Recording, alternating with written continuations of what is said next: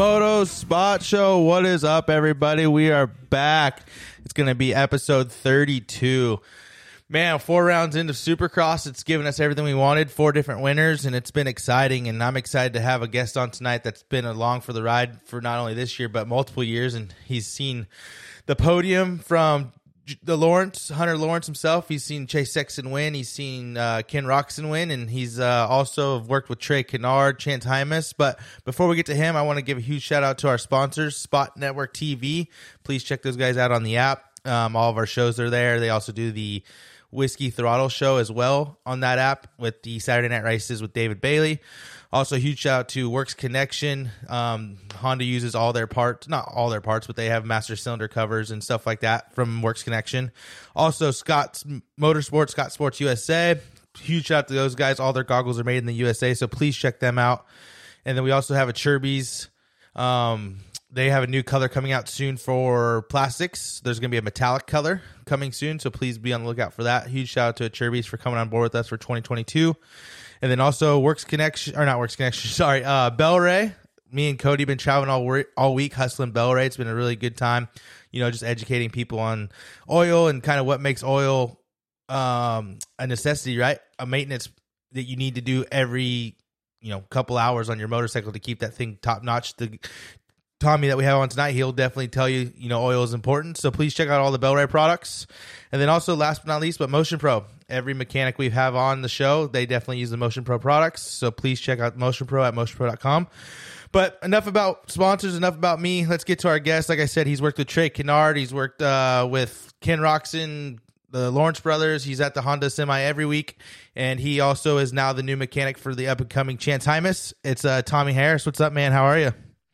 What's up, Triple J? It's good to be on, buddy. I'm just hanging out. I'm glad it worked out. I know your guys' schedule is wide open right now with Supercross and everything, so I'm glad we were able to make a little bit of time and get you on. We had your blood brother on last week, Cam Kamara, so we're just getting all the Honda boys on. Yeah, I'm going to start calling this the HRC show. I like it. Hey, I think it's in the budget. You think Lars can get us the budget? I think you guys got the budget. He did pull up on Monday, right? I'm sure he'll come on here. Yeah, no problem. There you go, man. Pretty easy. But no, can we get a Moto Spot sticker on the bike or something? Yeah, I can imagine what that would cost me. Sometimes you gotta spend money to make money, right? So yeah, screw it. But for you, dude, it's nuts. 4 rounds in, did you see the season going like how it's going? Kenny wins round 1, Chase wins round 3, and Hunter's been on the podium every weekend. Like it's been pretty crazy over there under the red tent. Dude, we've had a good start of the season for sure. And like Kenny said, I didn't expect it coming in. He didn't. I don't think any of the team really expected that. He kind of pulled a veteran move, got a good start, and just kind of cruised to the finish while there's a lot of chaos behind him. But, dude, Chase, honestly, straight up, that guy is unreal. He is on a whole nother level this year, and I'm super excited to see where it's going to. He's learned a lot from his mistakes last year, and even last weekend, a podium. I think last year he would have rode over his head and tried to catch Anderson and possibly made a mistake doing so. But this year he took the third. He knows what nights he can push that level and what nights he can't. And I think he made a really smart move by just going for a podium. And you look back in every season of past champions, RV, especially Dungey, if they're not winning, they are on the podium bottom line, and that's what it's going to take. So and I'm excited for Chase for the rest of the year. Yeah, exactly. Yeah. It seems like a lot of people gave Blair crap a couple years ago because Blair's like, man, I could see Chase win the championship for 2021.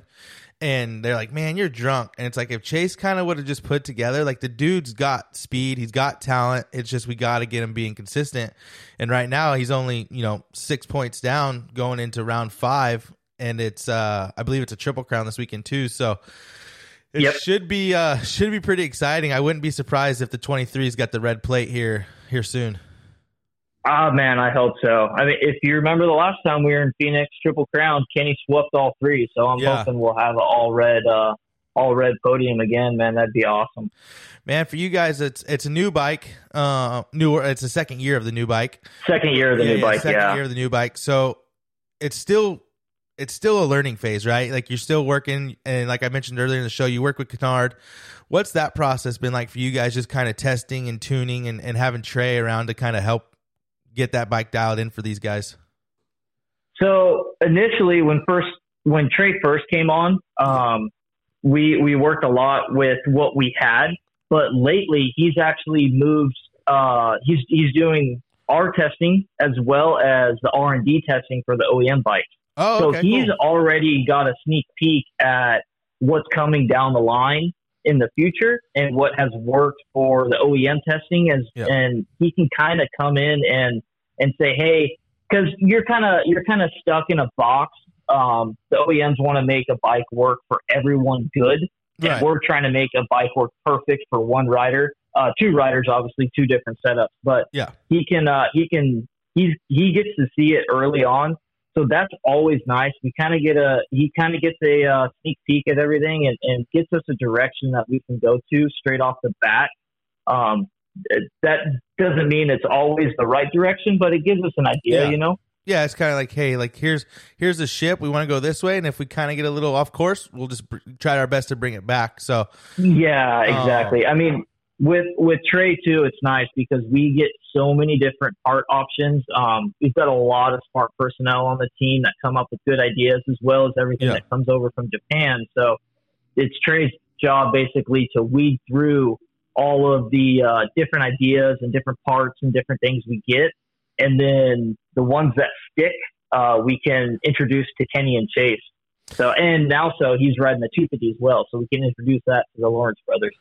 yeah, that's kind of what I heard. Like I said, it's just from what I heard. It's like if you guys have if you have 10 linkages, then Trey kind of narrows it to 3, and you're like, all right, here's 3 for Kenny or 3 for Chase, and like you guys see which one you like the best. That's kind of what I heard. Exactly. I don't know how much that's true? Yeah, but yeah. That's kind of what I heard. That's the gist of it. Yeah. Yeah. Okay. Yeah. I mean, it's obviously it gets a little bit more complicated when you get down to the brass tacks, but Right, but put it in the a simple way, ballpark. Yeah, the ballpark. yeah, exactly. Dude, I can only imagine like freaking seeing Trey on a 250 again. God, I bet that's sick. Oh, dude, he was pretty nervous about it actually. He rode outdoors on it, had a blast and everything, and he was kind of nervous to ride it on the Supercross track. But once he got out there on the 250, man, he had a blast. You couldn't wipe the smile off his face. He was pumped all day. You guys got a pretty fun team over there, so I don't know if Trey's kind of getting a little looser now that he's retired, but I wonder if he comes off the track and kind of tells Hunter and Jet like, boys, I got you today. Like I'm feeling frisky. Like I got you covered. Did I lose you? Every time he gets on the track, it is so impressive. That's funny. I think I lost you for a quick second. I don't know. You hear me? Yeah, I hear you now. But like okay. right after I asked the question, all I heard was it was so funny. My bad. No, you're good. He impresses the hell out of me. Dude.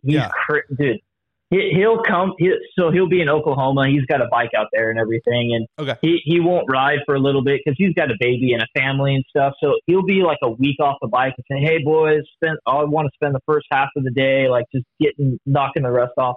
Dude, by lap 5, the dude is out there crushing it, just up pace with the Lawrence boys and Chase and Kenny. So that guy impresses the hell out of me. He is still a phenomenal rider. He could line up and get top 10, I bet. If he trained, like if he got his stamina up, 100% he could line up and still get top 10. God, just naturally gifted for sure. It's unreal. It's awesome watching him. Yeah, no, I could only imagine. But for you, like it's kind of been a long road. Not really, I wouldn't say long road, but it's been kind of fun. You're an ex-racer yourself and still ride, but you come more from the off-road world, and you're kind of now one of the big wigs over there at HRC. And what's it like to kind of come from the Baja off-road scene to now being Supercross motocross? Big Take Mafia, man. It's in my blood. I love it. Yeah, man. So I started riding dirt bikes when I was like 13, 14. And late bloomer. A little bit. My pops used to actually race down in Baja on quads. Okay. Haha, quads, yeah. No, dude, hey, if you're riding, who cares? Who cares? You're riding.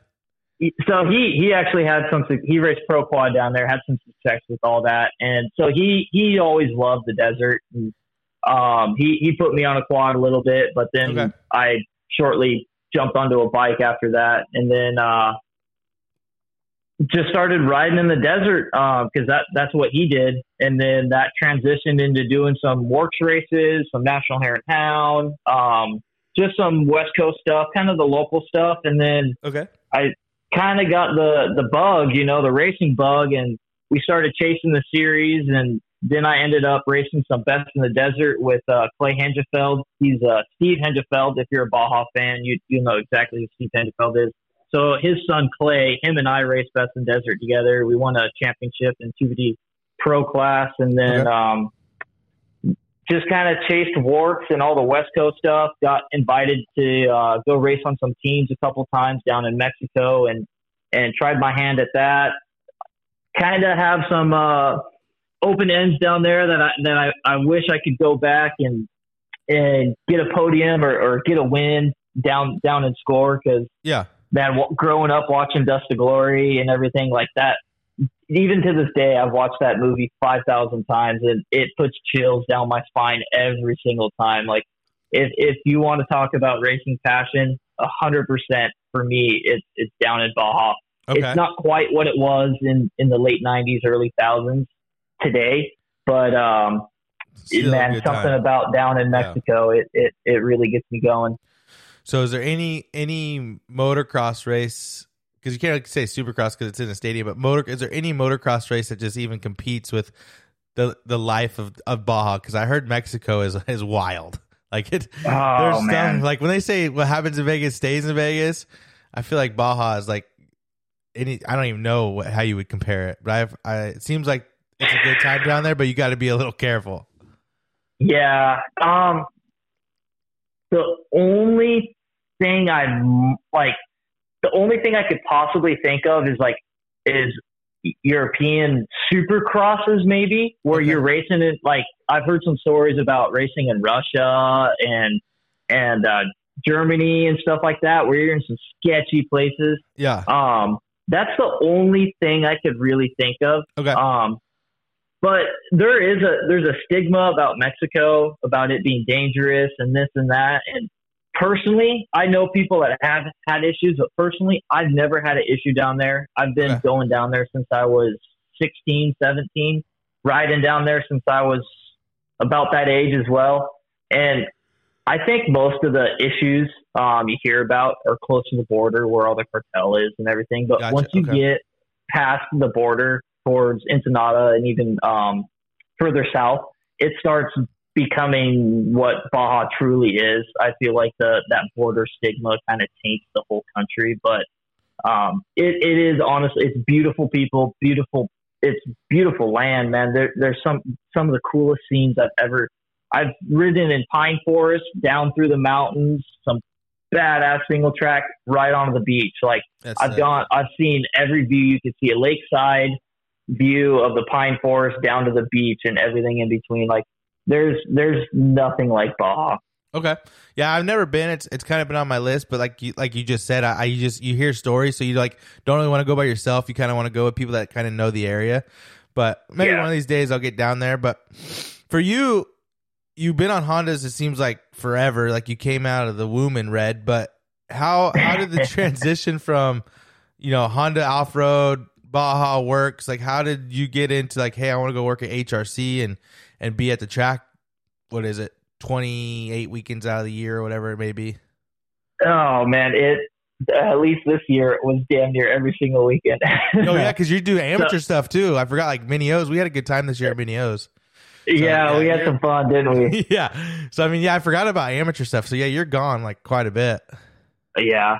So basically, I was riding and racing, and I had a little bit of success, like that Best of Desert Championship and a couple podiums and a couple top fives here and there at some of the works races and Pro 2, Pro 2 Lights, the 250 class. Okay.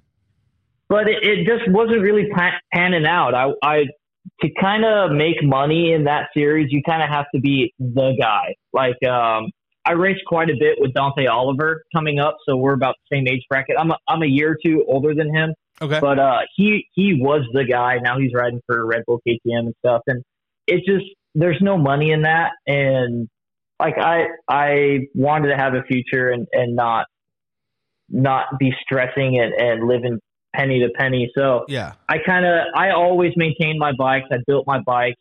And if you know me from back in those days, you always knew my bikes were top notch. I emulated the factory Hondas to the T. I scrubbed my frames, polished my bolts. I mean, copied their graphics, like down to the T. My bikes looked like their bikes. And so at a certain point, I kind of said, I'm going to stop riding and I'm going to try and chase this mechanic thing. And at the time, I was actually hanging out with our head 450 engine builder's daughter. Okay. So I grew up in Torrance, where our shop is. So some of the personnel lives out here in Torrance. So that's how I ended up meeting them. Okay. And then I quit racing. I moved from Torrance to Arizona, started going to MMI, and then I still raced and rode a little bit, not quite as much, but I mean, I still had the bug. It was kind of that transition era in my life. But anyways, I was going to MMI. All that was going great. Straight A's. Everything was good there. And then I was going to every single Supercross and outdoors that was in with driving distance, walking through the pits, talking to everybody. Yeah. And I actually had a job lined up at JMC. They were a privateer Husky team. Yep. I believe the owner of that team is now the crew chief at Star for the 250 side. Okay. But so I had the job lined up there for when I graduated. And about a month and a half, 2 months out of graduating, our 450 engine guy called me and said, hey, we have a position open and they're looking for a younger guy, maybe straight out of MMI. They could train him to be the guy they want him to be. And they want a true Honda guy that's going to stick around for a long time and bleeds red. And he said that's obviously me. If anyone that knows me knows that's right. me. Like you kind of check all the boxes. That's why I'm calling. Exactly. Yeah. Yeah. When they told him that, he said, I know the exact right guy.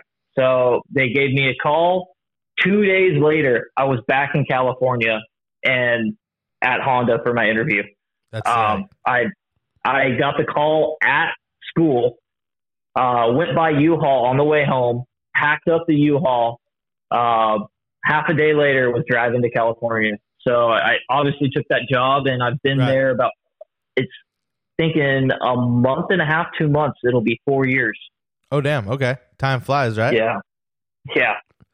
So now we fast forward 4 years, and you're getting ready or no, you're already working, but he's working on becoming the next Supercross star, Chance Hymas. Like, how'd that conversation go? Was it one of those things where like, hey, we got a guy, I don't know who's Chance. I think Chance was coming off Cowie's with Primo, and sounds like Primo's going to stay at Cowie. John Primo, for people that don't know. Sounds like he's going to stay at Cowie. He's an awesome guy, by the way. Yeah, dude, super tons rad. of respect to him. Rad guy. Yeah. I've got to talk to him a few times with my KX125 build, and anytime I had a question, 9:00 at night, John, I don't know what the heck I'm doing. Okay, this is what you're doing. This is what I have for sale for my bike. Boom, boom, boom. Okay, thanks, dude. Have a great night. Talk to you tomorrow. So, yeah, John's a good dude. That dude's awesome. But like for you, like, so you guys do the deal. Did they talk to you kind of before the deal happened and ask if you wanted the job, or did they kind of see if they were going to bring Primo over? Like, I don't know how much into detail you can go into that, of course, but did they come to you first and say, hey, like, we got a kid we're looking at? So, I obviously with Factory Connection go away, they were our support and our feeder to riders. So they had a whole amateur program that would lead into their pro program, which then would lead into our factory program. Example, Chase. Chase went through their entire program, and now he's on our team winning races. So when that went away, it was kind of a hit to us as well in the long term, because we would lose out on those opportunities. So when that went away, obviously everyone's scrambling to get a 250 program up and going, and the Lawrence boys are killing it for that. But once that kind of got all settled in, they wanted to figure out, I'm assuming, I wasn't told straight up, but I'm assuming they wanted to figure out an amateur program.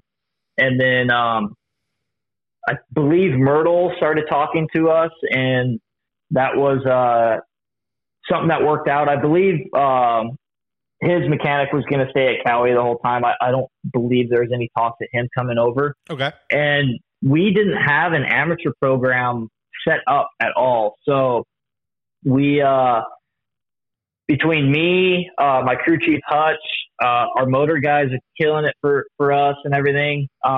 We made a amateur program out of basically thin air and put together a program, and Lars and Eric decided which I was super interested in it anyways. When I heard about it, I put my name in the hat, and they had already, it was actually Lars's idea even before he was team manager to have me be his mechanic when Merckx first started talking to Honda about it. So, okay.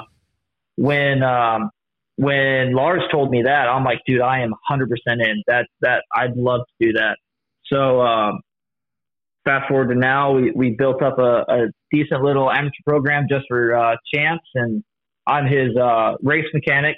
So I try to do as much practice stuff as I can, but I do many more roles than just Chance's mechanic. So he's actually very good with working on bikes, and he frames bikes himself and everything, which is nice. Okay. Nice for me. It kind of takes a little bit of load off me. I could just ship him parts, and then he rebuilds his bikes, maintains his bikes, which is awesome, which gives me more time to do all my other roles on the team. And then I just kind of roll up to the races with my tools and pat them on the butt and say, go get them, buddy. I like it. Yeah, you don't hear about a whole lot of fast amateur kids working on their motorcycles, so that's pretty cool. But I've heard he's a different breed, even in the whole paddock, you don't hear about riders taking care of their own bikes. His dad, Chris, I think they've got an awesome family, and Chris has taught him very well. And Chance is definitely not afraid to work on a bike. He actually really enjoys it. He's a tool nut like I am too. Awesome. And he loves all the special tools and everything, and he's all into it. So yeah, it's cool, man. He does a good job with his bikes. Yeah, I've heard nothing but good things about him and the family. Like, just like super down to earth, rad, just good country, Idaho, a family that's all about the working class. They don't want any handouts. They want to earn everything, and I can definitely respect that for sure. Yeah, they're awesome people, man. They haven't done a single thing that I've looked at sideways or anything. They definitely stand up people for sure. That's awesome. So for you, like you just said, though, you're not his practice mechanic, just race mechanic. Do you guys expect him to do, because right now he's hurt, of course, but is the plan right now just to do like Freestone and Loretta's and Mini O's, or does he want to do some like off races as well? So his dad sets up his schedule for the year, and they throw in works races, they throw in local races. They as much racing as they can do, they'll take. Okay. Our plan right now, he is actually back on the bike as we speak. I think today was his second day back on Supercross. So he is going to race some of the what were those things? The futures or whatever. He's going to race Arlington, and then obviously he's got to qualify for Salt Lake. But if all goes well there, then we'll be at Salt Lake as well. Totally, that's sick. Like, I think for him and all these kids that are coming up riding Supercross already with with the top guys, you're seeing a little bit with Deegan too. Like, I think this is a great move. It's gonna teach these kids like, hey, this stuff's no joke. These old future tracks are nothing like the real world, and I'm excited to see kind of how with the new rules and everything. I think it's gonna set up for better progression with these guys coming up. Yeah, man, they're riding the real deal. I know Oakland was the whoops were kind of mellow there and stuff, yeah. But I mean, if you look at A2 this past weekend, those whoops were pretty gnarly. I mean, sorry, not A2. Where were we? San Diego. San Diego. What was? No, you're right. A2. Yeah, you're right. Those whoops weren't no joke, and they sent those future boys through them, and I'm pretty sure I didn't see anyone blitzing them. So they're not making it easy on them. So they get to ride the real deal. They get to see what they're going to have to do when they go pro. And I think it's good. I think I think it is a little bit harder for some of the families and riders that aren't on teams that don't have access to the tracks and everything, that have to ride the public tracks and everything. But at the same time, it does give them a option to see what they're actually going to do. It does give them a realistic view of the next coming years if they do decide to go down that road. Yeah, I would agree with that. I think it's one of those things too, to like, what's going to happen in 5-10 years, right? These bikes are progressing. These kids are getting faster. I mean, 65s back in the day compared to what 65s are now. These bikes are just getting gnarlier and gnarlier, and same with 250s and 450s. You guys are now on the new 250F, and that thing's probably a rocket ship. So I can only imagine what's going to happen as time goes by. And it seems like, what was it last week? Like Tomac posted a photo of, it's like a step on, step off, and he jumps over the whole thing. And it's like, these guys are just getting so creative, right? So it's going to be pretty interesting to see how they keep building these supercross tracks for these new up and coming riders, because man, you look at guys like Chase and who else is new to the class? I'm having a brain fart right now, but just the new up and coming kids are so technically advanced. You look at, like I said, with Chance, he's not probably far off the Lawrence brothers. He probably can't run 20 minutes with them, but he's probably going to be able to hold his own for at least 5 to 10 minutes, I would imagine, right? He's closer than you would think. Yeah, that's what I'm kind of saying. Preseason, he surprised. Yeah, preseason he surprised me how close he was to Hunter when he was out here.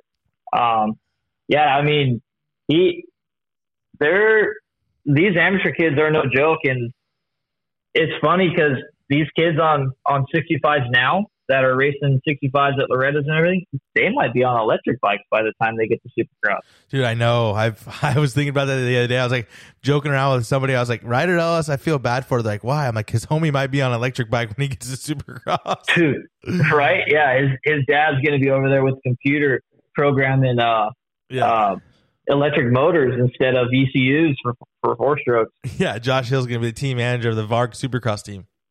Yeah, exactly. Trying to better hurry up and build some electric bikes. No lie. Get ahead of the game. But like, it's funny. Like, I was honestly thinking that, and I kind of forgot about that for a minute. But you just reminded me. Like, Kennard's getting kind of an eye into the future, and I'm like, how many electric bikes have homie ridden so far? And I know you can't answer that, but I was definitely thinking it when you said Kennard was already seeing into the future. I was like, he's definitely probably going to be seeing some electric stuff here soon.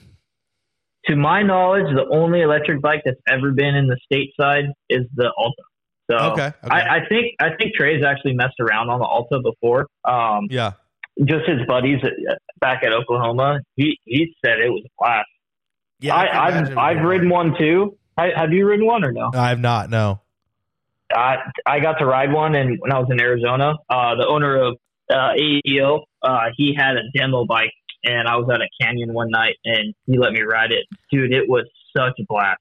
If I had a spare $10,000 and they were still around, I would seriously think about buying one. They look like they rip. Like, honestly, the videos that Hill and them posted about the Varg, like, it looks pretty sick. I'm not gonna lie. Do you see him hitting the concrete whoops on that makeshift Supercross track? Yeah, like, it's insane. That was gnarly. It's yeah, just like clunk, clunk, clunk, clunk, clunk, clunk. It's all like so noisy. But yeah. I mean, you guys do have an electric, or HRC does have an electric pack over in Japan, and of course, it's just a prototype. But the fact that it's already being tossed around is pretty gnarly.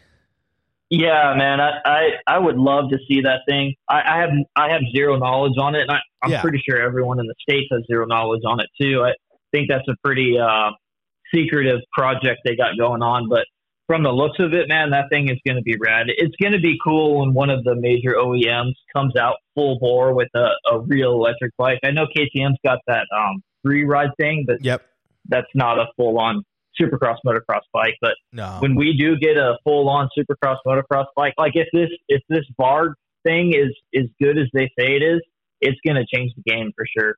Yeah, everybody, I can imagine this is what's going on in the 90s, right? 98, 99. People are like, man, screw 4 strokes. Man, 2 strokes forever. And it's kind of, we're like that now, next generation. Man, screw electric bikes. We want 4-strokes. Like, it's kind of just that new world, right? It's a new generation. Yeah. So we just kind of learn to accept it and kind of live on. And I would imagine it's just going to be like 2-strokes. Like 4-strokes will never go away, but you're going to have people that are like, man, I just want an electric bike. I want to ride. I have an acre at my house. I got water and I want to ride in my backyard and nobody will even know I'm back here. Like, it's just, it honestly could be great for our sport. So honestly, I'm all game for it, especially like living out in California and stuff, all the green sticker rules and red sticker rules they just crack down on and everything. It's going to make a lot of those types of things go away. I think it'll keep a lot of the sport alive. The only thing I'm a little bit hesitant about is to get into the market. I think initially it's going to be really expensive because, I mean, you look at that Alta and it's equivalent to a 250 and it costed what, 10, 11 grand. Yeah. And a 250 costs like a full-on race. A CRF 250R is what, like 7, 8 grand or something like that. So it's quite a bit more expensive. Yeah, not anymore. In 2021 CRF 250R, you're going to be about 10 G bars. No, are you serious? Yeah. I should say it depends on the loop on that one. It depends on the dealership, but if a dealership tax on the fees and everything, yeah, you're about 10 G's out the door for a new 250R. Okay, well, maybe I'm off the point on that one, dude. There's a guy. I don't know what shop it is, but there's a guy that has a Kawasaki 450 SR posted on their website for $19,999. I was like, oh my god, it's incredible. You could buy a standard one and build it for 15. I know. It's just nuts though. Like, it's just the world we live in. It's like, man, like people just right now, you can't keep bikes in stock, so you just got to get the money while you can, I guess. But hopefully it comes back. But enough about that kind of stuff. Let's get back to you.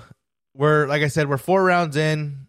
What's it like, at the Supercross races? You're an off-road racer, but the nerves and the goosebumps and all that. I mean, does it ever get tiring, or is it just like opening ceremonies? You're like, holy shit, I'm down here on the floor of a Supercross. Like, is it pretty gnarly, like eye-opening a little bit?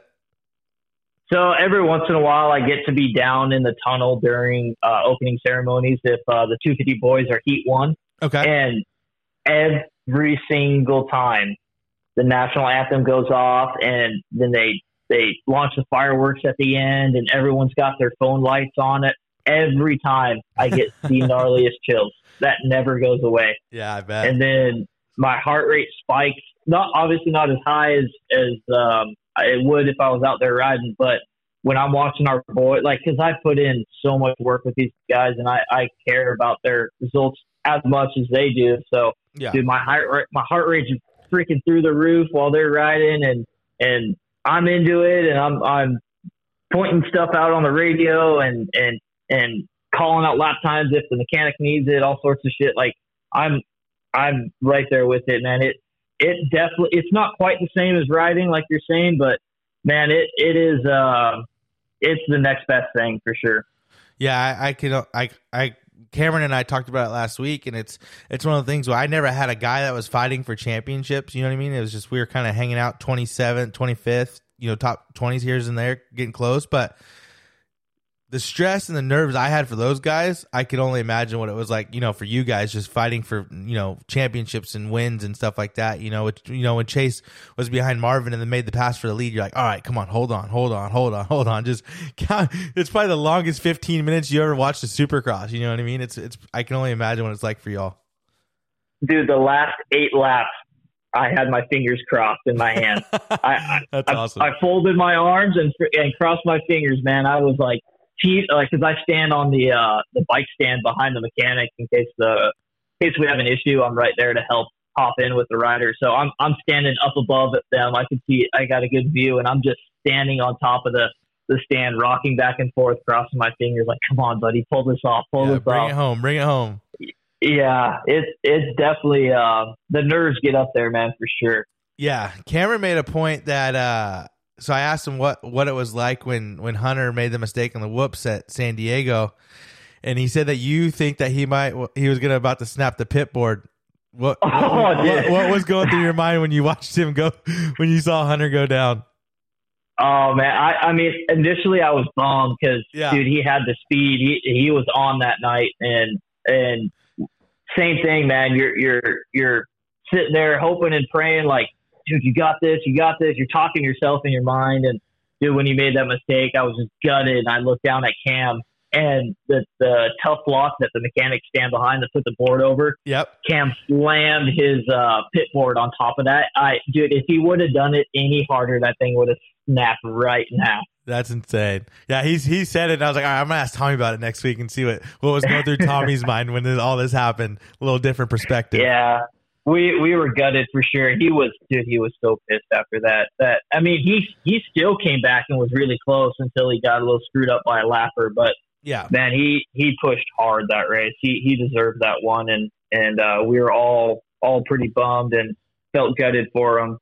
Yeah, he's right there. He's just like Chase. You know, like there's that red plate's knocking at the door. You know, Chase is a little closer, but anything out of Craig, and no disrespect to Craig, but he's his worst enemy. So anytime he's on the track, you're just like, all right, what's going to happen today? So if Hunter keeps doing what Hunter's doing, he's right there in it. He just got to stay positive, and I think he can pull it off. So we'll see how it all goes.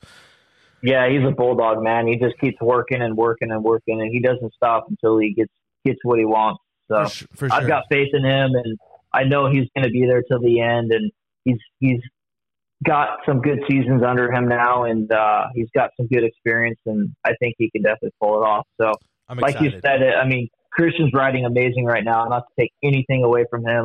I've worked with him in the past, got a good relationship with him, and okay, man, even if he wins, I'll be pumped for him. But obviously, we want our guys to win, and with Christian, he's extremely fast, and it looks like he's minimized all his mistakes, but you never know with these dirt bike things between injuries at the test track or mechanicals or anything. Like anything can happen, and we need to be there.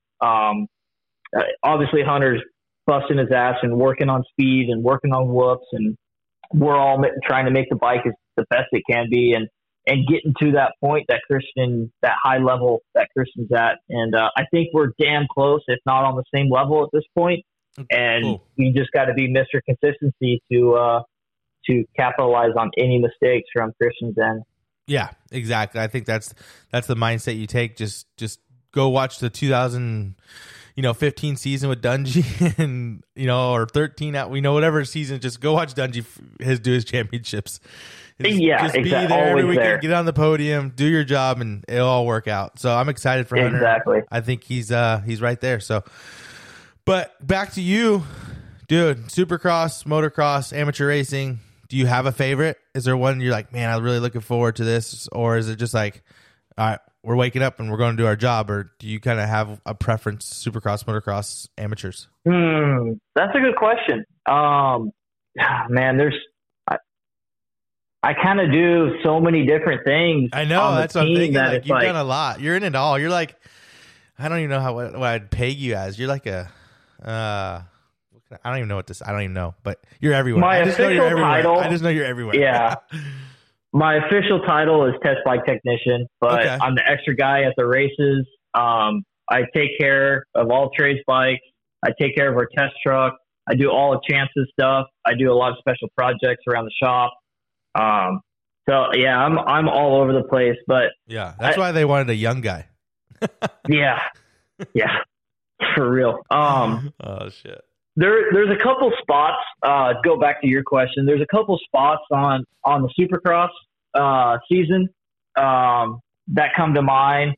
I really like Arlington. Really like San Diego. I really like Glendale. With the amateur scene, I haven't really been in the amateur scene. I was lucky. I got to go straight to a Factory 450 team right away in the industry. So I didn't really spend all that much time with amateurs. So honestly, I don't know which races are fun for those ones. I do really, really enjoy being at the races with Chance. I think him and I already have an awesome relationship, and it continues to keep getting better and better. So anytime I'm on the line with him, or even at the test track with him and Jake and his family, it's always awesome spending time with him, because like we were saying, like I do so many different things on the team, but that's the only time I'm a dedicated race guy. Yeah. Not just kind of helping hand to everyone and anything. So any time I spend with Chance is kind of special to me because I get to kind of focus on one thing and do that one thing the absolute best I could possibly do. Yeah. And actually, you just brought it up. I was getting ready to ask you, but you brought it up first. Fucking Jake Weimer, dude. What's it like to be around Jake Weimer? That guy, that guy is the legend. Just lights champion, working with Hymas, Idaho boy, both Idaho boys. I feel like he's a good time. Jake and Coke, man. Yeah, for real.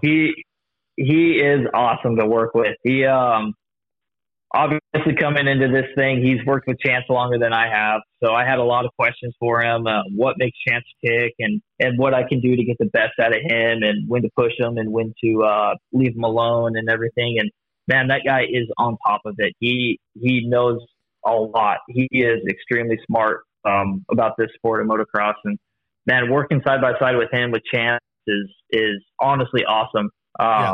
As far as his knowledge and a working relationship, but then a personal relationship, dude, the guy is so freaking funny. Whenever you're around him, your cheeks are sore by the end of the day. Your stomach is just sore from laughing all day. That dude does not stop making me laugh. Yeah, he's got little like mini O's. Dude. He has like some random one-liners. You're like, what the fuck did he just say? But then you're just, next thing you know, you're rolling. Like you're just laughing. Yeah. Yeah. So that dude is so fun to be around. Yeah. And like for you, what's it like to balance that, right? So you have the parents, you have Chance, you got Jake, and then you got you, and then you got, if Lars is there, then you got Lars. Like, how hard is it to balance all that just coming into Chance? Like, you know what I mean? Like, do you feel like sometimes you just have to take a step back, or do you feel like, man, let's all come together as a team and kind of figure it out? Or what's that like for you? I think what we have going on right now actually works really well. Yeah. He is an amateur, so obviously there's going to be less. We're going to be doing less to his bikes. There's going to be it's a different program than the pro program, and that's what I'm used to. So sometimes I myself have to take myself back and say, hey, dude, this isn't Kenny's bike. This is Chance's bike. He's getting stock bolts, stuff like that, Okay. I think the relationship we have between the team, between Chris, Chance's dad, Jake, the whole program, I think it's meshing really well. The Hymases respect everyone and they're awesome to work with. So it just makes it super easy and it's really organic. It's nice. Makes it fun. Yeah, for sure. It honestly makes it easy because no one's stepping on anyone's toes. Everyone wants the best. And on Honda's side, they just want to develop the best Pro 250 rider they can. And that's awesome to see. And they honestly care more about making Chance a good pro rider down the line than his results in amateurs. Obviously, we all want to win. We all want those titles. We all want the record books and everything. And that goes without saying. But to have the higher ups care about his future more than the results is a really good feeling. Yeah, that makes it a little less pressure, I would feel like. So kind of makes you just, hey, like just show up, do your job.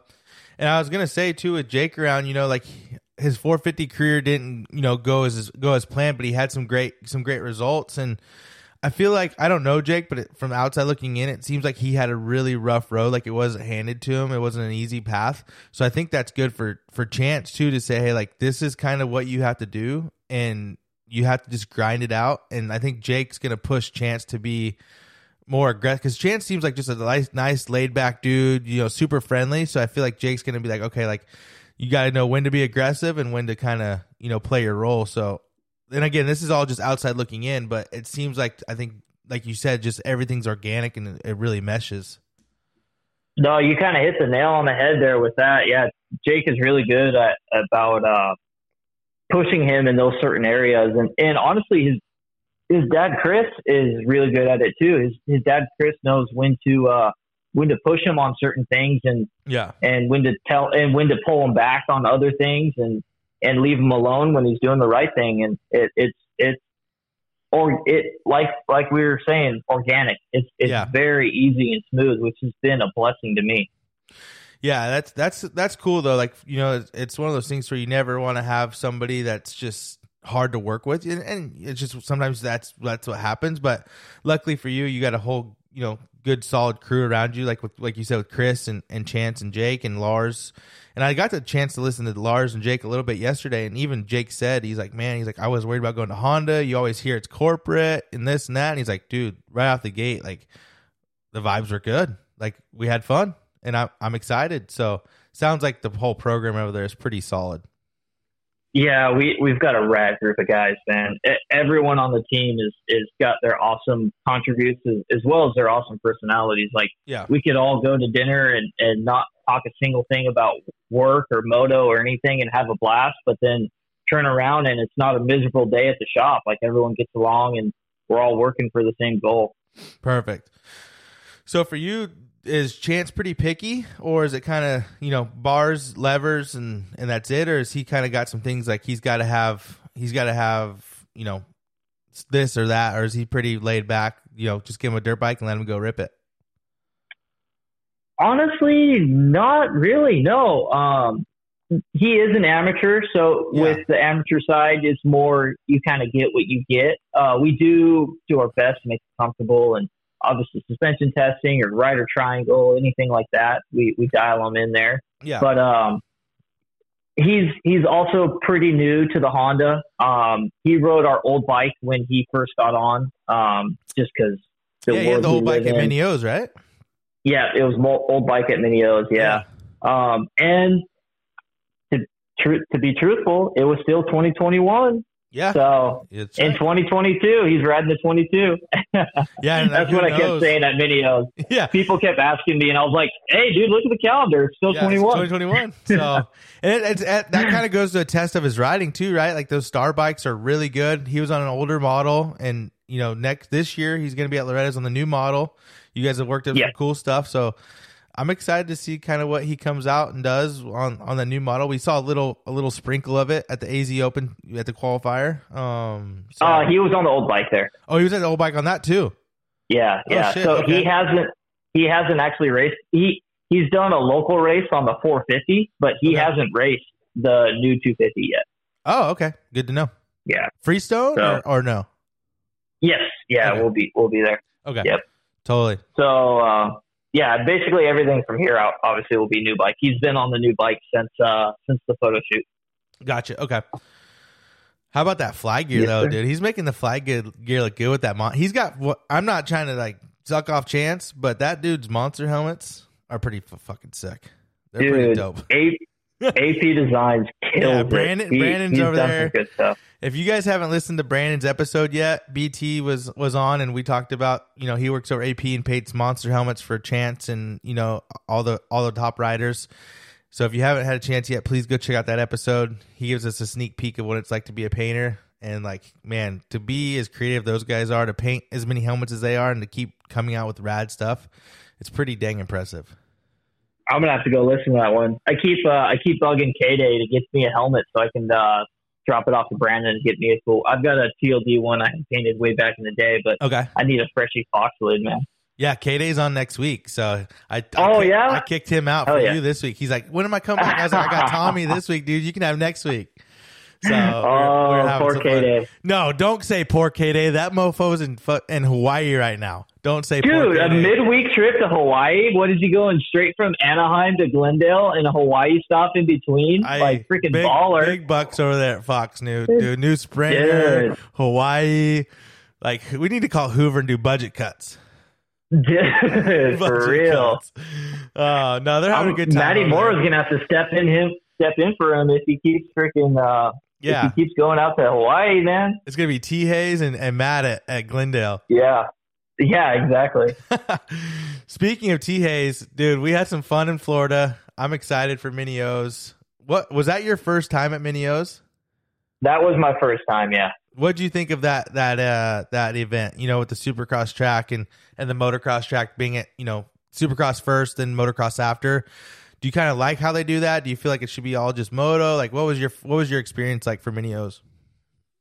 Do you want my honest opinion or my corporate opinion? I'll leave that one up to you. The listeners probably want the real answer, but I ain't trying to get you in trouble with Lars. I would like to see it more of a real Supercross track. Okay. So you and I are on the same boat. You feel it's a 65 Supercross track. No disrespect to Minios. Not even. I would say that track reminded me of Paris's vet track. Okay.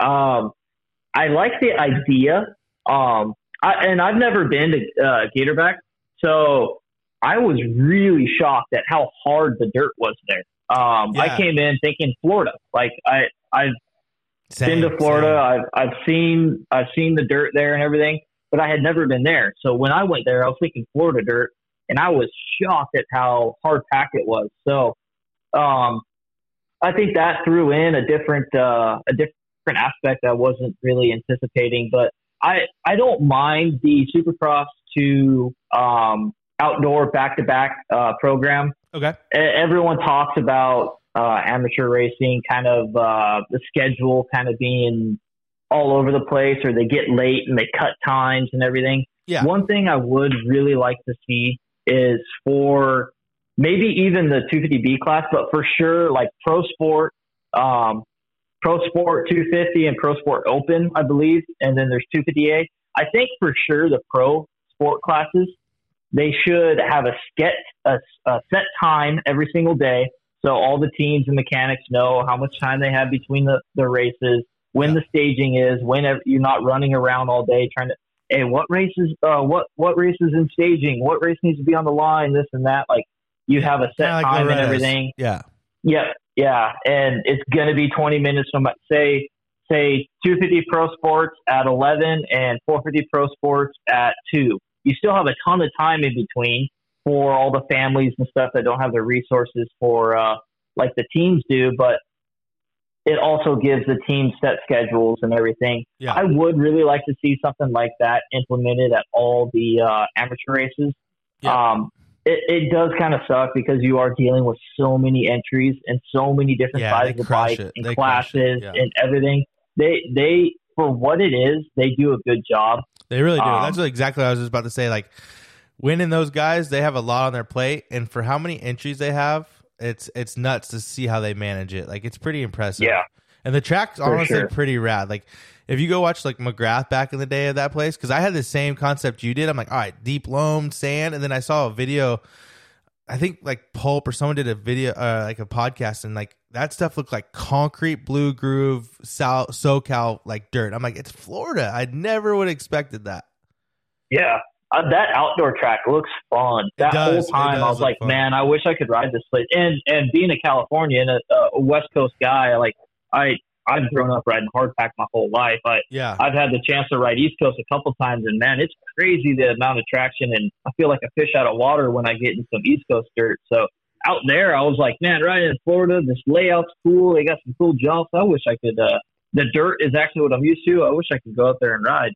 Yeah, I feel like that would be cool to be back on the schedule. Like, you know, a lot of people always complain we have the same races. So I don't know if MX Sports and Win had a falling out or not. I'm not sure, but it would be cool to see a national go back there because it definitely, I feel like, is a national caliber style track. You know, long lap times, good amount of jumps where you can have good racing. So we'll see. Maybe, who knows? And it did rut up pretty good, like down by the road and coming back towards the finish. Like there was some pretty good ruts through there, man. Yeah, I would agree with that. So we're getting into round 5. You've been doing this, like you said, 4 years now.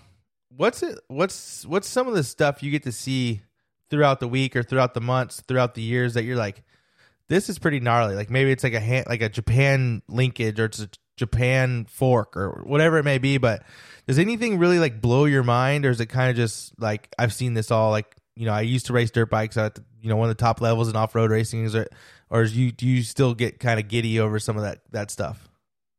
Oh, for sure. I still get giddy about it. Like you were saying, I come from racing myself and privateer. Obviously, I was never good enough to be on any teams or anything. So I paid really close attention to the aftermarket scene.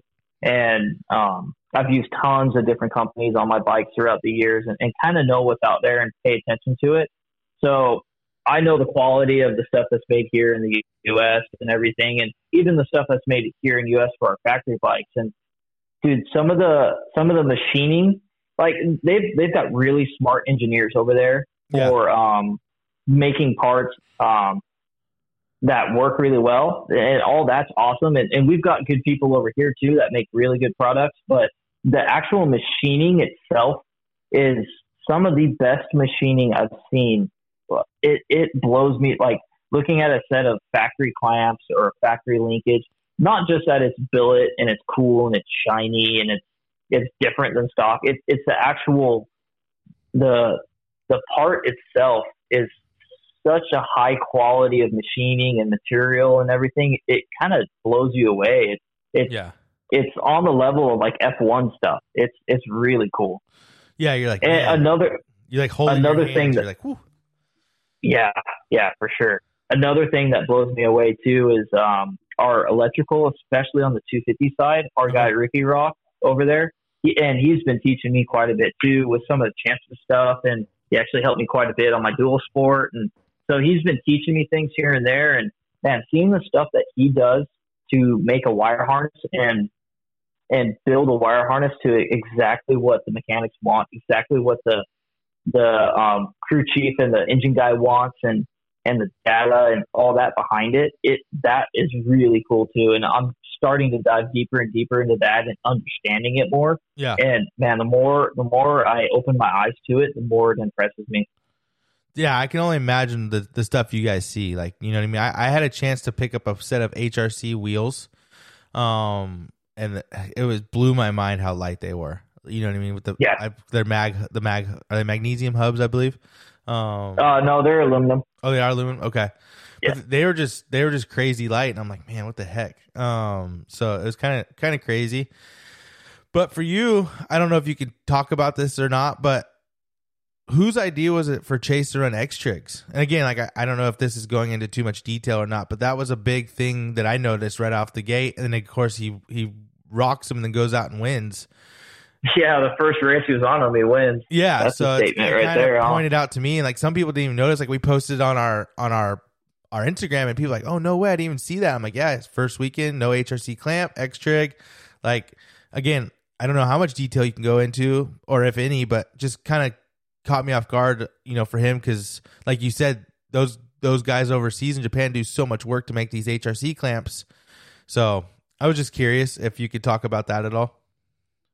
Yeah, I can't go crazy into it, but like we were talking earlier, we tried tons of stuff with Trey, and this was an option that came available, and Trey gave some good feedback on it, and we went ahead and went forward with it with our riders, and it ended up being good enough to go win a Supercross race on. Yeah. Yeah, that was pretty cool, and like I can't say that the X-Trigs, you know, made or break it for Chase, but it was pretty neat to see him get out of his comfort zone because, you know, a lot of people say, you know, when you're at a factory team, you get this and this, and you know, Jake's one of those examples. From what I've heard, Cowie was pretty strict on what he got to play with on his bikes. So to see you guys let Chase kind of do whatever he wants, not say do whatever he wants, but kind of get out of that realm of, hey, you got to run HRC this, HRC that, and then to go out and win, it's pretty cool to see you guys allowing your riders to kind of do what they feel best for them. Yeah, as long as I've been there, I don't think I've ever heard any of our guys tell our riders, no, you can't try this, no, we can't do that. Yeah. So based off what you're saying, because Jake has told me some of the same stories of them being pretty limited on what they could try and do. And I haven't seen a hint of that with our team. Granted, maybe some stuff behind closed doors or whatever that even I don't see. But from my knowledge, if it works and it's going to be better and the rider likes it, or it's going to make the rider perform better, or he likes his bike better because it's on there. Yeah. We're game to try it, man. As long as it's obviously not sponsor conflict or nothing like that. But right, totally. If it's gonna give us an advantage, why wouldn't we do it? Yeah. We want our bikes to be on the top. We want to be 1-2 every single weekend. So why would we? You know, that's how I look at it. From observing over the past years, that's how the whole rest of the team is too. Yeah, that's rad to hear that, because like I said, this is just speculation that I've heard about Jake, and I don't want to dive into. That's a whole nother thing, but that's just what I've heard, and it's cool to hear, you know, because that's what I heard. The big reason, you know, Stars kind of how they are too. They're like, hey, whatever you want to do, we'll put a damn unicorn on the front plate if that's what will make you win the race. You know what I mean? So, yeah. I mean, if you're a race team and your goal is to win races, you'd be kind of silly not to do everything you possibly could to make the rider go out there and win. Totally. I would agree with that. So we got a really cool segment. Huge shout out to JD Beach for helping me out with this segment. If nobody has listened to our show and this is your first time, JD is a flat track racer. He's competed in Moto America. He's been over in Europe. He's won the Super Sport Championship in Moto America for Factory Yamaha. He has now signed a deal with Yamaha for American Flat Track. So please go check him out at JD Beach 95 on Instagram. But we have this really cool segment called Beach Say What. He's helped me out. He's been a huge, you know, part of my success on this podcast. I don't even know if I would say I have success, but my fun, janky radio show that I do, he's helped me out a lot with it. And he's got some questions for you. He wants to know, when you're working on your shop bikes, what's your go-to thing to listen when you're out in the shop? Is it music, podcasts, you know, just nothing, you just want to focus, no noise? Like, what do you kind of go to when you're in your element building stuff? I bounce between podcasts and music. Okay. I'd say when I am listening, it's about 50-50. When I am listening to music, I'd say 80% country. Sometimes it's rock, sometimes it's rap. And then for podcasts, I listen to a lot of Joe Rogan, a lot of Meat Eater, some industry stuff. If someone's on Pulp, I know I'll listen to it. Your stuff, Racer X every once in a while. So I'll bounce around between different podcasts and stuff. Nice. Yeah. So kind of just have some fun. And are you guys all in the shop together at the same time, or do some guys kind of like to be in their own element by themselves, or is it kind of everybody's on a work schedule? You know, get there by 8, work on your shit, leave there by nobody really has a real work day as a factory mechanic, but you kind of get what I'm saying. With our riders, man, they're all over the place. So okay. Sometimes we are in the shop at the same time. Sometimes some guys are at the track, some guys are at the shop, and but generally we're all there about the same time. The guys from that live out in Corona and stuff, they either come in a little bit earlier, leave a little bit earlier, try and miss some of the traffic, you know, and or come in later, leave later. But yeah, generally we're there. If we're not at the track, we're all there. Okay, totally. He wants to know, what's the biggest difference from working with a veteran pro like Trey compared to working with an up-and-comer like Chance? I really like that question. That's a good question. Yeah, that is a good question. So I haven't actually lined up behind a gate with Trey. So on the racing side, I couldn't tell you. Okay. On the opposite side, Trey is just so knowledgeable when it comes to riding technique, to bike setup, to everything. I think Chance relies more on his team. He relies more on me, on our suspension guys, on our crew chiefs. Obviously, he's got input. He knows what he likes and doesn't like. But I think Trey could really lead us in a direction that he sees best, and Chance kind of more so follows what we think is the best direction for him. I mean, not to put him down or anything. It's just because he's newer. To he's only 16 years old. Deal. Yeah, exactly. Yeah. No, I think that's one thing too. Like, Trey's just been through it all, right? The ups and downs, the highs, the lows. That guy's been everywhere, and he's won championships in the lights class, and he's won races and almost won championships in the 450 class. So it's just I think with all that combined with, you know, Weimer and you and Lars and of course Kenny and all those guys, like, Chance has a pretty good squad, like, if we're being honest. Oh, for sure, yeah. So many people to learn from. He's got a good relationship with the 250 boys, with Jet and Hunter, and And when he and Chase and Kenny have chimed in and helped, because he's come out and ridden with us outdoors and Supercross. So yeah, it's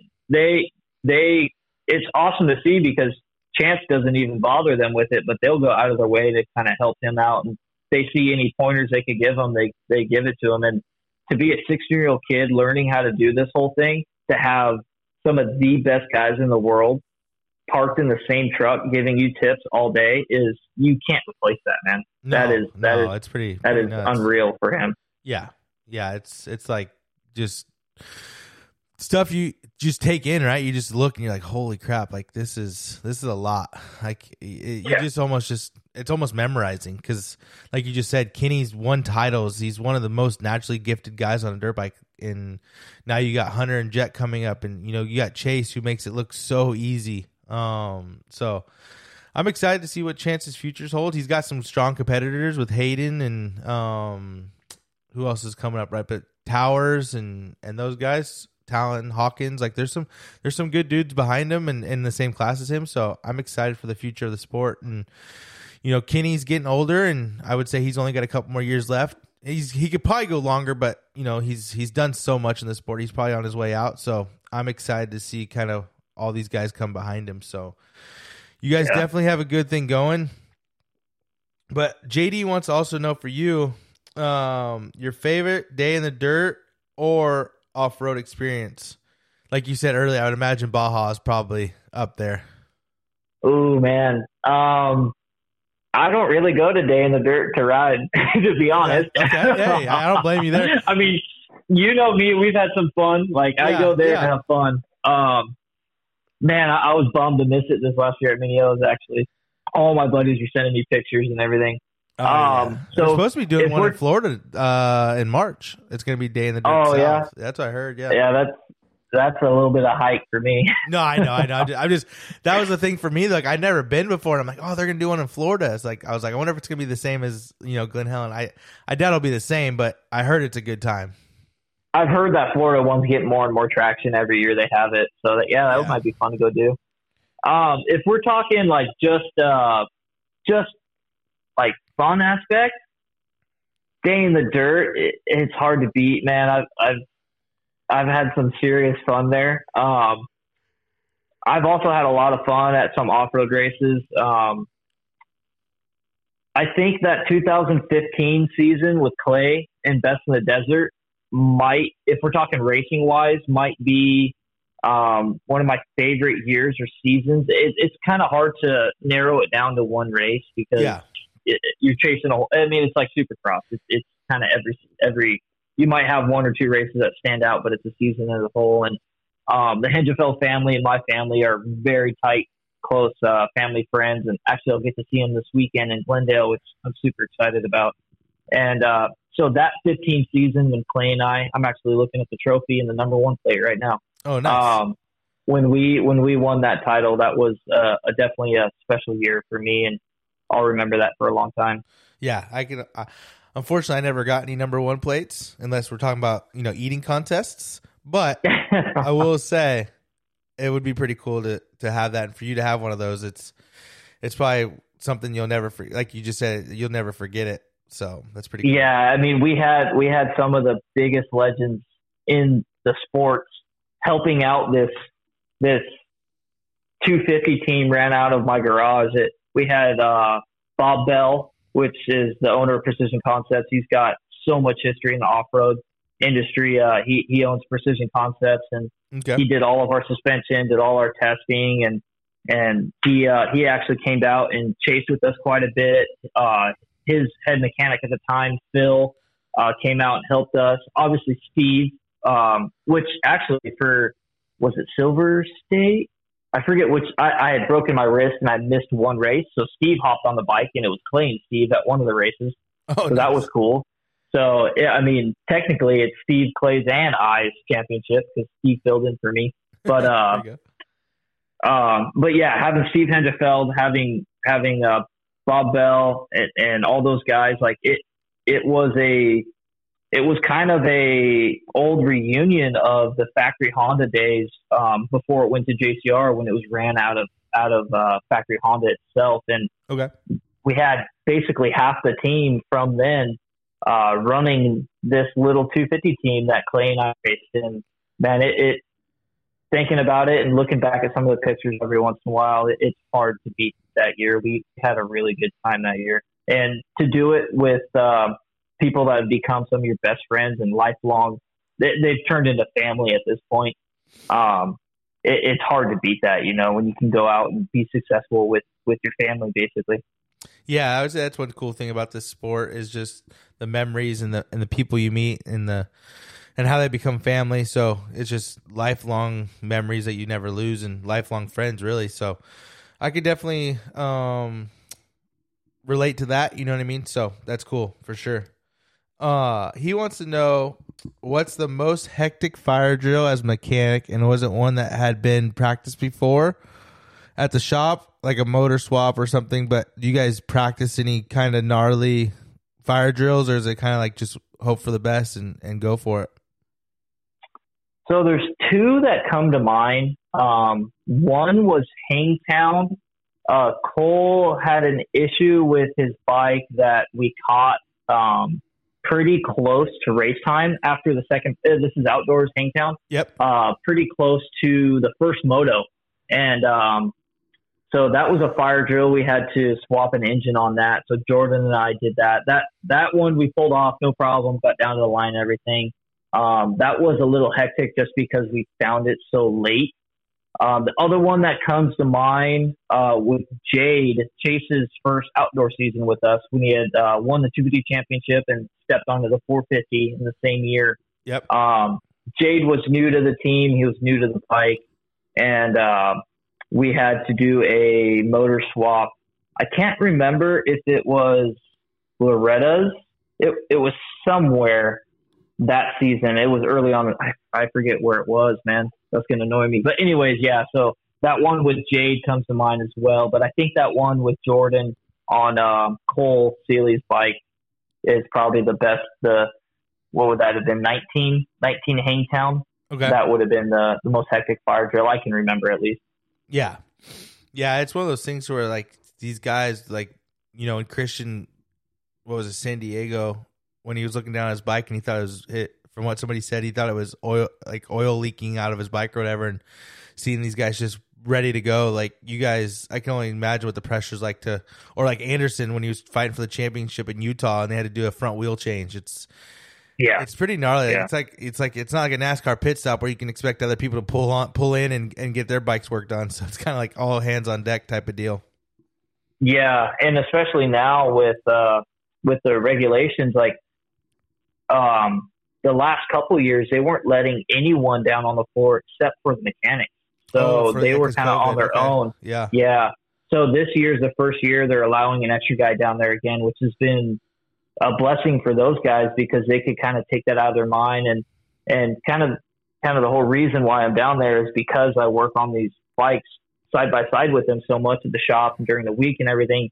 I'm the only one on the team that knows those bikes just as well as they do. So if we have an issue, I can look at the bike and see what it needs, or I know exactly what part to grab and how to put it on, where to, like, what to torque it at, or what just kind of the whole gist. And we actually kind of had a moment last weekend at A2 after Anderson took Kenny down. He was kind of slow to get up, and we got goggles and a bunch of stuff ready. And the pit carts, actually, you see them every once in a while on TV. We carry wheels and spare parts and everything. They had us park them really far away. So I scrambled to the pit cart to grab I was there ready on the radio listening and what we needed. And luckily, so we didn't lose any more time, Kenny was able to stay out there and didn't need to come to the pit to fix anything. But yeah, man, it can get really hectic down there. And we've seen over the last couple of years for sure that you got to be prepared and you got to have good guys down there to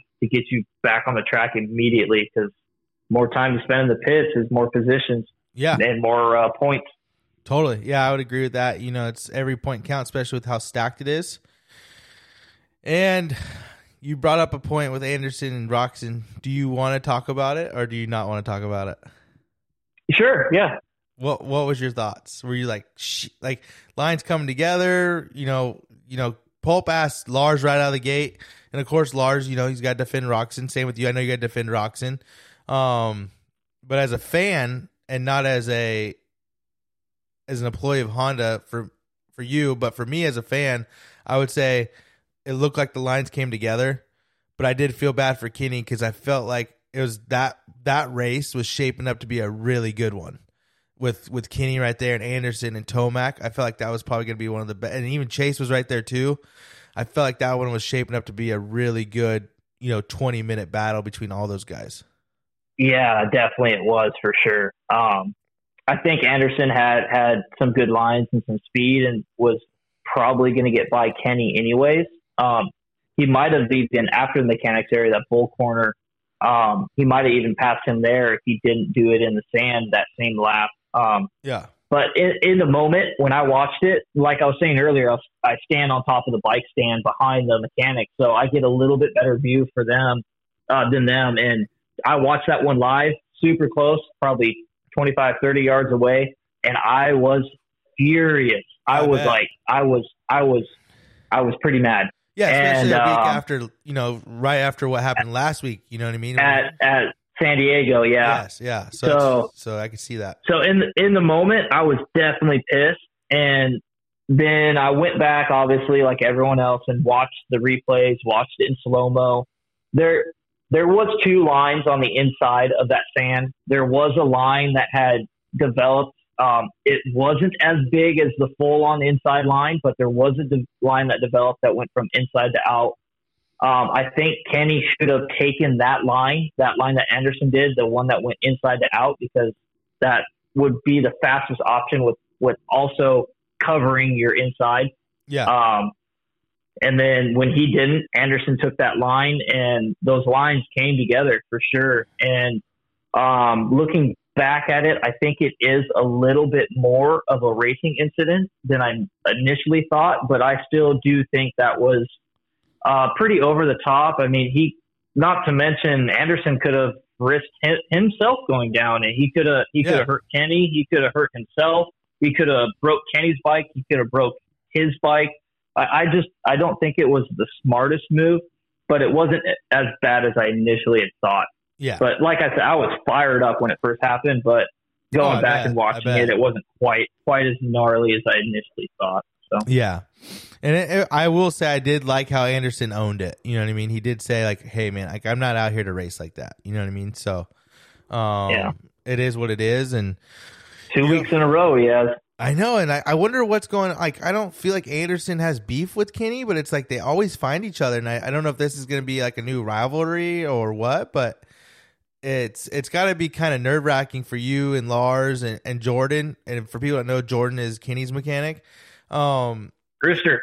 Yeah, it's just got to be nerve-wracking when they get close to each other. Like, man, like what's going to happen? Are these, you know what I mean? You always have those guys when they're close to each other. You're like, all right, what's going to happen? Come on, guys. Like, just let's get through this.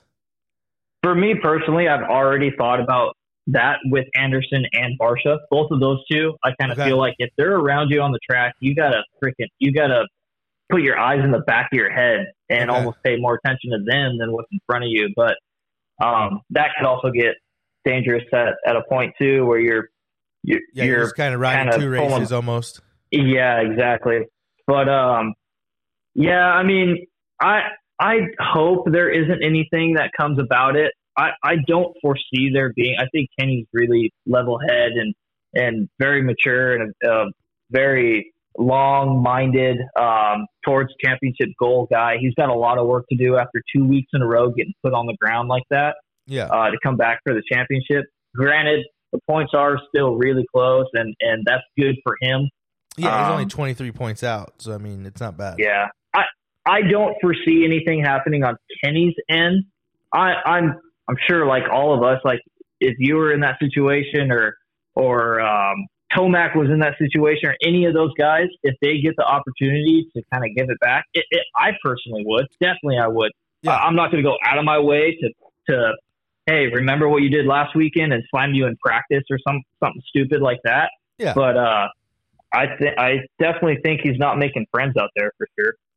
Yeah, I think he's kind of got a chip on his shoulder. And I get it. People talk mad shit about him for and I'm talking about Anderson, of course, right now. He's been talked down to for the last 3 years because he won the title. He left Alden's. So I can see him having a chip on his shoulder. But at the same time, Kenny's not going to race you dirty. Chase isn't going to race you dirty. So, let's just go out there. Let's just, do your job, and hopefully they all can get along. But I will say the drama is pretty good, and it's good for our sport. But I hope my biggest thing is I just want to see all these guys get through 17 rounds. Yeah, for sure. And I know Jason a little bit on a personal level. I've been around him a little bit here and there, but and on a personal level, he's an awesome guy, for sure. Get along with him awesome. But it does kind of suck to see 2 weekends in a row when you're fighting for a title to see your guy on the ground, and man, that definitely makes your blood boil after a while. So yeah, it's kind of one of those things where we did it after San Diego, shrugged our shoulders and dusted ourselves off, and we came back strong. Obviously, he got the whole shot and was leading when it happened. So hopefully Kenny can just do that again and kind of put it out of his mind and pretend like it never happened and move on. Yeah, no, it's exciting. Like I said, we're only 4 rounds in and we got 4 different winners. So let's keep the ball rolling, boys, and let's have some fun. But yeah, for sure. The red plate winner, or the red plate, actually won for the first time in A2. Early too. Early. Yeah, he's never won this early. I think I heard something. He's 5 or 6 points up than he has been in all January or something like that. I thought I heard some stat on that. Yeah. I think this is the most points he's ever had after 4 rounds. Yeah. Yeah. So, Yamaha must be doing something for him. Yeah. Cable clutch, maybe. Who knows? I've heard some stuff on that. I know. So, I know. That's why I bring it up. Man. Anywho, Tommy, thank you for the time. Yep. I can't appreciate it. Of course, buddy. Anytime. Yeah, I really appreciate it. I know we've been talking about it since November at Mini-O's. So for you, anybody you want to thank, anything you want to say, anybody or anything you want to talk about before I let you go? Not really, man. I'm just definitely appreciative to be where I am, and I've got no issues being the guy that just puts his head down behind the scenes and busts his ass, man. There's a lot of guys in this industry, and I kind of want to speak for them all when we all say we have a lot of passion for what we do, and there's a lot of guys behind the scenes busting their butt and not in the limelight, and they're as important as everyone else, and everyone in this industry works hard, and including you, man. Everyone on any side of this industry, it's not an easy industry to live in and make a living off of. Yeah. But a lot of us do it for the passion, and yeah. No, it's all fun, and we all have the same goal to expand the sport, grow the sport. You do it behind the gate. I sell. I do it to keep people riding, with gear, helmets, apparel. And so it's all one of those things where we all have a specific job to help the sport grow. And I love being a part of it and, meeting people like you and meeting people like I've known Cam for a long time, but we've recently reconnected, and, Kenny and I have just met recently. So, it's good. I can't complain. So I'm excited to be a part of it. I'm excited to see what the future holds for sure. Yeah, man. Absolutely. I still walk into dealerships today and buy stuff for myself, and that's right. And without that type of stuff, man, the sport wouldn't be around. Your role and those types of dealership roles are make Supercross go around, because if we can't sell the stuff we're racing with on Saturdays, then there wouldn't be any money in the sport to go racing. Amen. Yeah, please, people, please, if you can, shop local. Without dealerships, we can't get bikes. And just having that relationship, right? It's cool to shop online, and I'm not going to lie. It's cool, but having a relationship is way more cooler. To go in and say, hey, Gary, what's up, man? How was your weekend? Or, hey, Joe, how's the wife? It's just, stuff like that. Just being able to have that personal experience goes a long way. I think maybe I'm old fashioned, but I enjoy it. Yeah, absolutely. So, but man, thank you. Before I let you go, huge shout out to Spot Network TV. If you guys haven't had a chance yet, go check out the app. Go check out their website. They got a lot of cool things going on over there. They are actually, at the Gas release. I don't know for sure if they were at the Honda release, but I know that Blackmore Ranch has got some cool things that they do over there. But Motion Pro, do you have a favorite Motion Pro tool? Ooh, I know that's what everybody says. Their digital tire gauge is pretty cool, man. I think the technology behind that thing is awesome. Yeah.